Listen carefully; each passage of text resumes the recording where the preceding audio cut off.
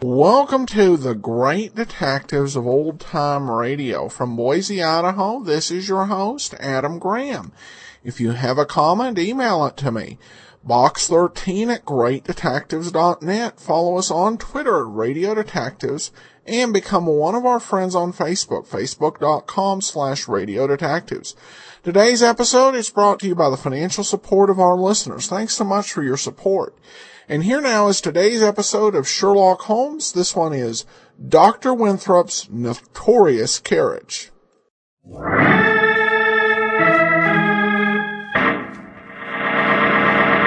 From New York City, the makers of Clipper Craft clothes for men and more than 1,200 leading retail stores from coast to coast present Sir Arthur Conan Doyle's immortal character, the world's most famous detective, Sherlock Holmes, starring John Stanley.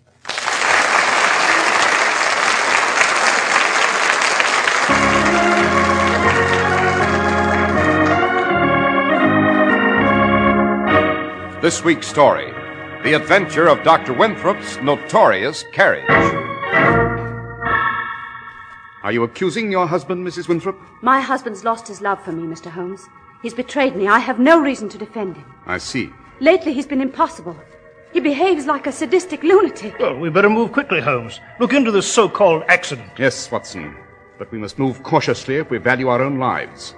For this is an elusive killer we seek, of great talent. A talent for slaughter, in a sudden and completely unexpected way.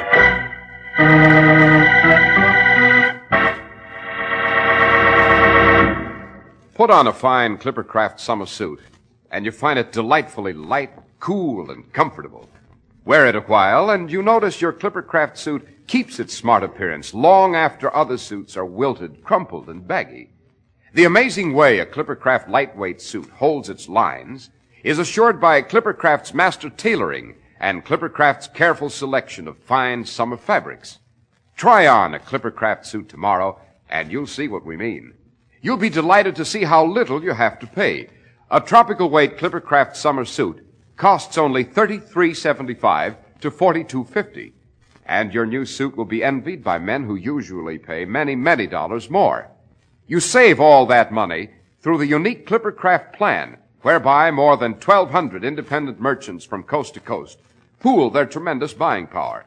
You get the benefit. Wear a Clipper Craft summer suit and feel better, look better, and save money.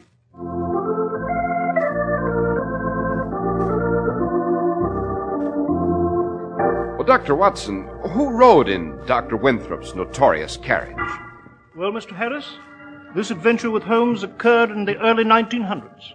It began backstage at one of London's most famous theatres. It was in the dressing room of Margaret Ashley, an exquisite and very popular young actress. Her performance for that evening had ended, and Margaret had a visitor, a Dr. Charles Winthrop. I've made up my mind, Charles. I'm going to your wife. I'm going to see Elizabeth. Are you, Margaret? I shall tell her that I adore you, that you and I have been sweethearts all these months. I shall ask her to give you your freedom. I think she will, too. Well, it's very touching. And very foolish. Well, why do you say that? My word, you've an appalling, self-centered mind, Margaret. Like many women, you believe that simply because you want something, you'll automatically get it. My wife would not be struck at all by the magic of our romance. To her, this would be a rather cheap, sordid business, an insult to her ego.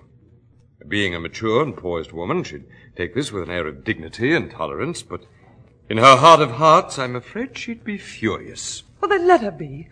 Are you satisfied with these desperate, dangerous meetings? You're coming to my flat if and when you can find the time, if and when you can somehow lie to Elizabeth? It has been difficult, yes, but... I'm sick of it. I shan't tolerate it. We must face it, Margaret. We must do as best we can. I'll tell you you're tired of her, that you love me, that you see her only as a dowdy, bedraggled housewife, That your marriage was wrong to begin with. It's nothing more nor less than an exercise in boredom. Now look, Margaret, I want you to control yourself. Control myself? In heaven's name, why? I want you and I'm going to fight to keep you. When a thing is wrong, must you go on and on and on with it? I said you will not tell Elizabeth. Nothing on earth could stop me. I will. What do you mean? You knew I was married, Margaret. You knew the terms of the bargain. You accepted them gladly. But we love each other. Do we? Now listen to me. You made a great romance out of this. I didn't. You wanted to believe I was in love with you, that I couldn't live without you, simply to please yourself, to cover up the truth. What truth? That this has all been just a lark for me. That I was attracted to you because you're very beautiful, and that's all. And that is all, Margaret. It begins and ends there. I don't think it does. Oh, yes. It's taken years for me to become a reputable physician, Margaret. It's taken every ounce of strength and every moment of time I had to achieve a position in my profession and in society. I've a well-ordered household. I've a decent, honest wife who loves me. You're not going to place a bomb under that structure. Oh, yes, I am, Charles. Now that you've told me how you really feel, I'll give you a taste of my vengeance. I'll wreck your home and your life, and I don't think for one moment that I can. You'll do nothing of the sort. And do you know why? Do you know why you won't say a word to my wife? Go on. Tell me. Because if you do, I'll kill you. He'll never do that. You could never get away with it. You underestimate me, Margaret. I haven't an ordinary mind. I've a way. A wonderful way. Remember that. And remember, if you go to Elizabeth, I'll murder you.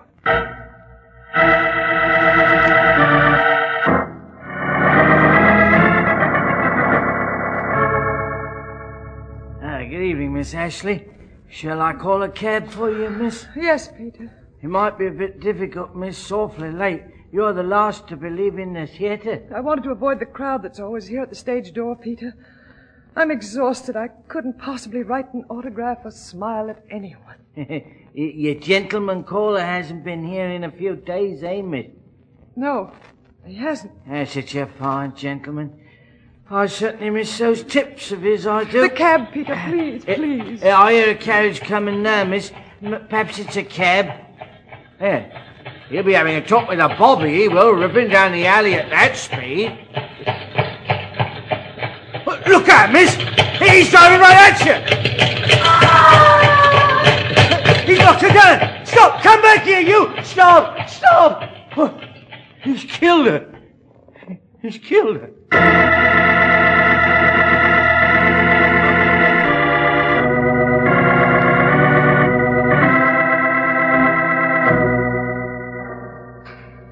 Elizabeth, I must speak to you. Yes, Charles, dear. It's about this item in the newspaper. Oh, one of your patients in trouble? No, read that, please. Oh, yes. Yes, I heard about that terrible accident. And Margaret Ashley was such a lovely young actress. It was a horrible, premature death for her. Elizabeth, darling, I don't know how to tell you this, but I must. I want you to try to understand. Understand what, Charles? Darling, you seem so distraught. What's wrong with you? Well, there'll be an investigation. The police will be after the driver of that carriage, the man who knocked her down and then drove off. Well, yes, of course they will, and I hope they find him, too. Insane, brutal to drive so carelessly. Well, the police suspect that it wasn't an accident. The doorman's testified that the driver of the carriage seemed to go deliberately out of his way to hit her. Oh, Charles, they suspect murder? Yes, they'll probe very deeply. The most intimate details of Margaret Ashley's life will be exposed to public view, and so, Elizabeth, before you find out some other way, I must tell you. Tell me what, dear? I knew Margaret Ashley. Oh, yes? It wasn't a passing acquaintance. I was seeing her regularly. I visited her flat whenever I had the chance. She was in love with me. Oh. You were sweethearts, Charles. Is that it? Yes. I've no excuse. It's just some mysterious element in the chemistry of a marriage that does that to a man. I'm prepared to do whatever you say, Elizabeth. Well, Charles, it's quite hard for me to say anything at all. It's very difficult for me to face it, dear. I'm so sorry, Elizabeth. Terribly sorry. Well, have you any idea who might have killed her? I know. Charles. Yes? Charles, did you kill Margaret Ashley? Of course not. How could you think such a thing? Now, Charles, don't lie. Don't try to live with a lie like that. You've told me some of the story. Please tell me the rest. I've got to know, Charles. Please, did you kill her? Did you drive the carriage that awful night? No. No, I did not.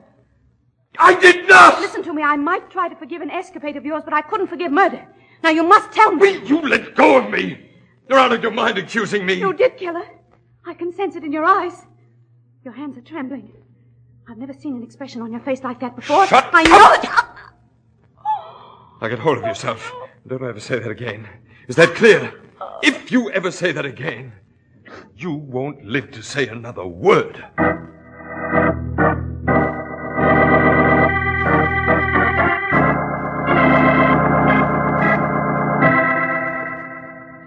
I had to tell you my story, Mr. Holmes. I quite understand, Mrs. Winthrop. My husband has lost his love for me. He's betrayed me. I have no reason to defend him.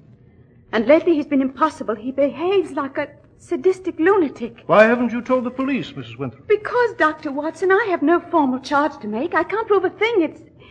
It's just my instinct. I feel that he killed that poor girl, and I will not harbor a killer. I need your help, Mr. Holmes. Well, the circumstances of the accident, Mrs. Winthrop, make it almost impossible to prove willful homicide. Where does your husband say he was on the evening of Margaret Ashley's death? He'd had a call, an emergency, quite far out of town. He claims that he left the carriage at home and took a cab. He was too tired to drive himself. He claims that when he reached the address given him, there was no such place. So he came home again. Oh, it's very flimsy. Did he give you the name of the patient who'd called him on this wild goose chase? Perkins. Mrs. Thomas Perkins. I did some investigating on my own. I telephoned every Thomas Perkins in the directory. None of them ever heard of Dr. Winthrop. Did your husband mention this supposed patient who vanished? Not a word. But, Mr. Holmes, you must find the evidence quickly. He knows I suspect him, and I'm afraid of what he might do. I shall move as quickly as possible, Mrs. Winthrop.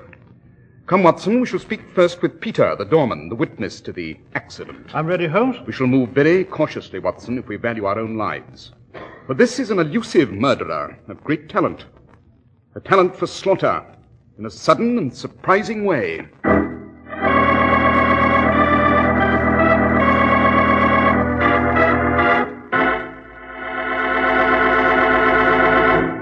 With June just around the corner, you can expect a sudden heat wave any day.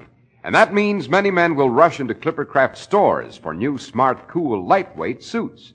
So, to get the very best in service, the widest selection and prompt attention, it's smart to come in now for your Clippercraft summer suit.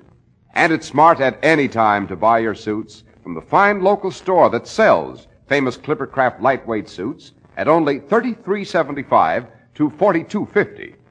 The exceptional quality of Clippercraft clothes is guaranteed by the Clippercraft label in every suit and sport jacket, the trademark derived from the staunch Clipper ships that established honest New England quality everywhere in the world.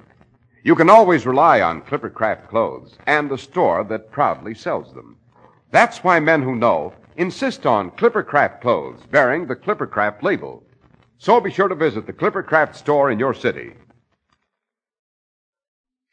These leading stores in the metropolitan area are proud to add their names to Clippercraft in your suits, sport jackets, and tropicals. In Manhattan, Saks 34th, Broadway at 34th. John Wanamaker Men's Stores, Broadway at 8th and 67 Liberty Street. In Brooklyn, Abram & Strauss. In Newark, New Jersey, Boulevard Men's Shop, Kresge, Newark. And in Jamaica, the B&B Clothes Shop, 16408 Jamaica Avenue.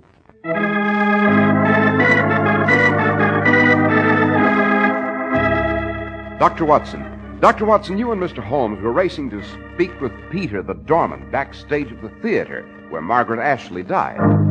Yes, Mr. Harris. The enchanting Margaret was killed by a passing carriage.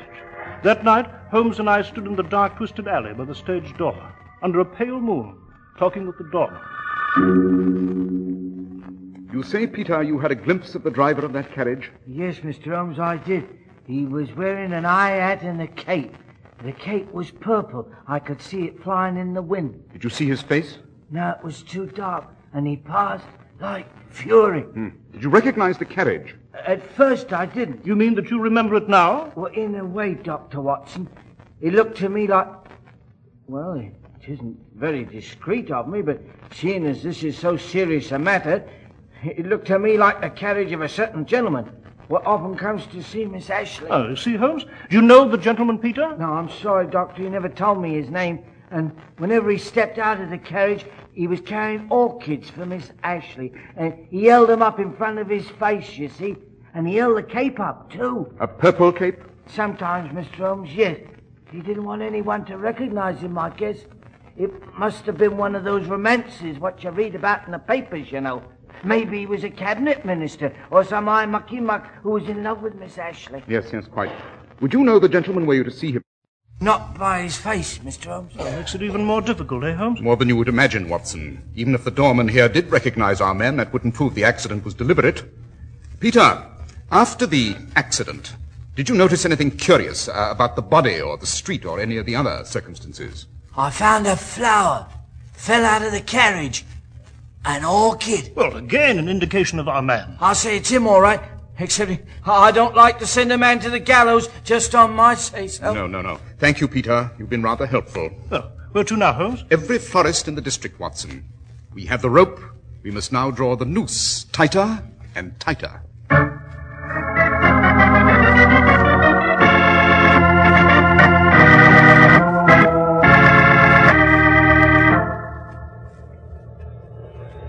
That's the door to Dr. Winthrop's house, Holmes. Let's just keep an eye on it. Mrs. Winthrop said he'd be leaving about this hour. Once he's gone, we can speak to her, look at the house, and search for clues. But we must have him out of the way first. Holmes, that florist. He recognized the photograph of Dr. Winthrop. Said he always bought flowers there. But he wasn't there on the night of Margaret Ashley's death. You seem very impressed, Holmes. Confounded why? Shh. Look, Watson, there he goes. He's leaving his wife now. See? Yeah, as he's going down the street. She's waving goodbye to him from the doorway. Attractive blonde, isn't she? Why should he lose interest in her for the sake of that actress? Fascinating as that province may be, Watson, it is not within the bounds of my territory. Now come, across the street. He's out of sight. Right.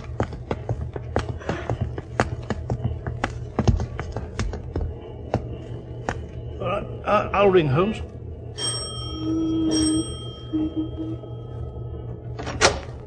Oh, Mr. Holmes, Dr. Watson, he's just left. Will he return shortly? No, we've time. Come in. Well, lovely home, Mrs. Winthrop. It was, Dr. Watson, until the shadow fell across it. But I've been living in this house with a man I know is a murderer. That is your husband's consulting room, Mrs. Winthrop? Oh, yes. Yes, he does all his work down here. The drawing room and the bedrooms are upstairs. Maybe go up? Yes, certainly. But, Mr. Holmes, you must find the evidence. I can't stand it. I'm so afraid all the time. He's going to kill me, too, you know. I saw him alone in his office last night. He didn't know that I could see him in the mirror. He'd a scalpel in his hand, and he was fingering it like... Oh. Then there's another thing. The night before, we took the underground to go to the theater. I was on the edge of the platform. I realized it just in time. He was standing directly close behind me. He could easily have pushed me in front of the train. Then there are poisons here in this cabinet. He opened the cabinet just before he left. He must have stood gazing at it for a full 5 minutes. He'd never done that before, Mr. Holmes. Calmly, Mrs. Winthrop, calmly. Come along, Watson. We shall search every inch of these quarters.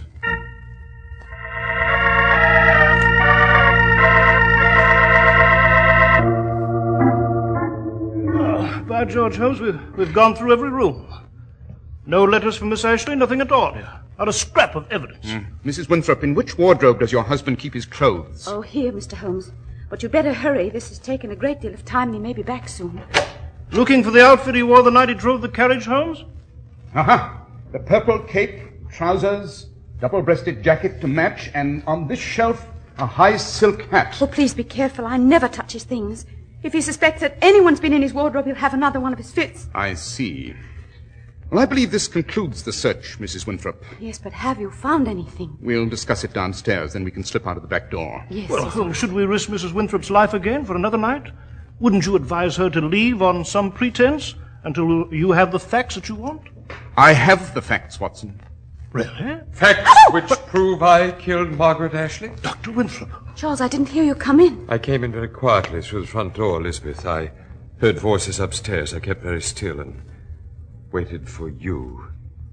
You scheming, conniving... My arm! You break my arm! I just want to keep you close to me, that's all. If you move, Mr. Holmes or Dr. Watson, I'll take this scalpel I have in my other hand, and I'll drive it into my wife's back. Charles, please listen to me. It won't help to kill me. Mr. Holmes will see that you die for it because he knows now. You sent for him, didn't you?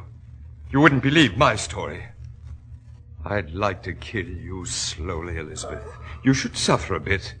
Neat strokes of the scalpel to cause unbearable pain. But a slow death, the same slow death you've given me with your suspicion, your accusations. Killing your wife now would accomplish nothing, Dr. Winthrop. It would to me. I don't care about the consequences. I said killing your wife would not be necessary, Dr. Winthrop.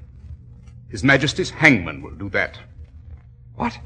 I said His Majesty's hangman will do that. Well, I don't know what you mean. He dropped his scalpel. Watson, quickly pick it up. Yes, I have it, Holmes. I wanted to be sure you didn't pick it up, Mrs. Winthrop. Since you drove Dr. Winthrop's notorious carriage, since you killed Margaret Ashley. I did?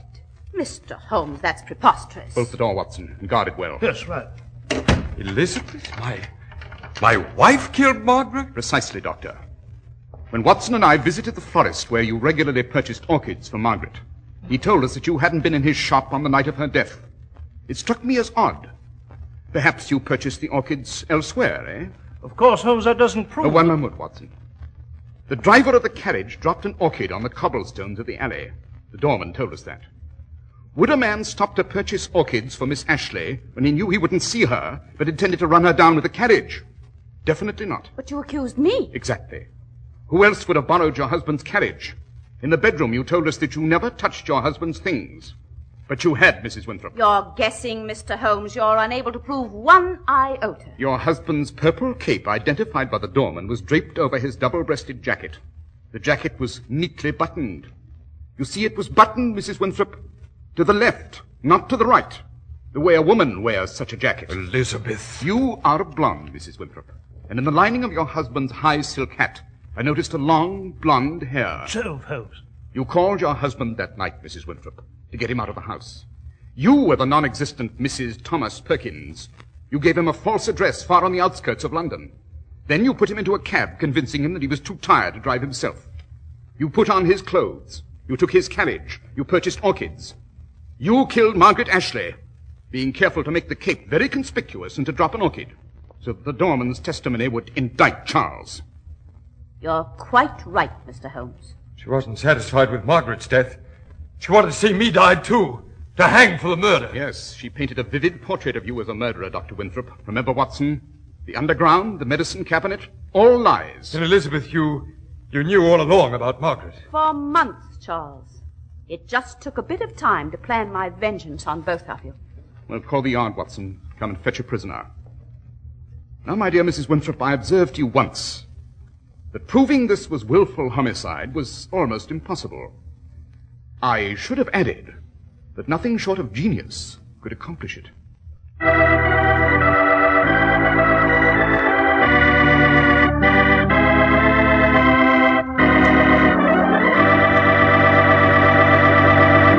Well, Dr. Watson, that was a very astonishing development, to find that Mrs. Winthrop had driven the doctor's carriage. Well, if surprises are your dish, Mr. Harris, then you've something to look forward to in the adventure I shall relate next week. And what do you call that memoir, Doctor? Next week, Mr. Harris, I shall relate to you The Adventure of the Curious Crypt. It concerns a bow-legged man, a weird laugh, and a taste in silver.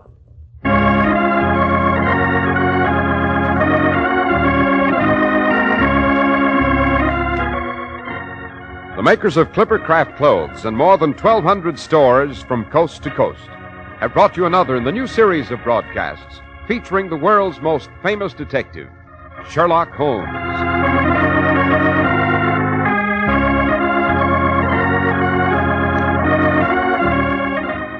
Our stories are based upon the character Sherlock Holmes, created by Sir Arthur Conan Doyle, and the program is produced and directed by Basil Luckran.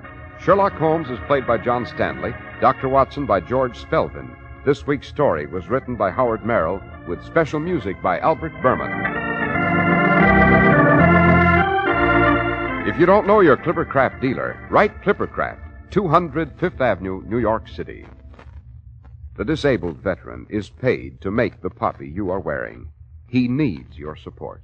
Be sure to listen next week to Sherlock Holmes in the adventure of the curious Crypt. This is Cy Harris speaking for Clippercraft Clothes.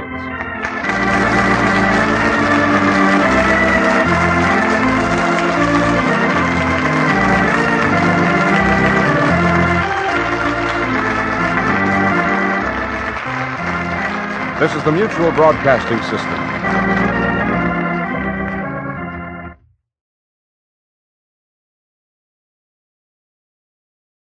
Welcome back. Well, I have to admit, I kind of saw the solution pretty much within the last 5 minutes before it came out. Just because the amount of evidence against the husband was getting suspiciously overwhelming. And we weren't left with a whole lot of other suspects. I also have to say, we've heard this plot several times, where a murderer decides he's going to try, he or, in this case, she, decides they are going to try and dupe the detective and lay out a cleverly arranged series of clues to lead the detective to accuse the wrong person. This woman had to be insane to try that with Sherlock Holmes. Okay, you want to try that with Barry Craig? Maybe. Philip Marlowe? Maybe. Sherlock Holmes? Are you kidding? Well, hopefully this served as a lesson to other criminals and murderers that this won't work with Sherlock Holmes. All right, well, we do turn to listener comments and feedback, and this one comes from iTunes review from Long Islander, who writes, I love these shows, and the insights from Adam is a plus. With television going downhill, it's great to sit back, relax, and get lost in the world of radio. Well, thanks so much. I appreciate you enjoying the show out there in Long Island. And that will actually do it for today. We will be back tomorrow with yours truly, Johnny Dollar. And join us back here next Thursday for another episode of Sherlock Holmes. In the meanwhile, send your comments to Box 13 at greatdetectives.net. Follow us on Twitter at Radio Detectives, and be sure and fill out our listener survey, survey.greatdetectives.net. From Boise, Idaho, this is your host, Adam Graham, signing off.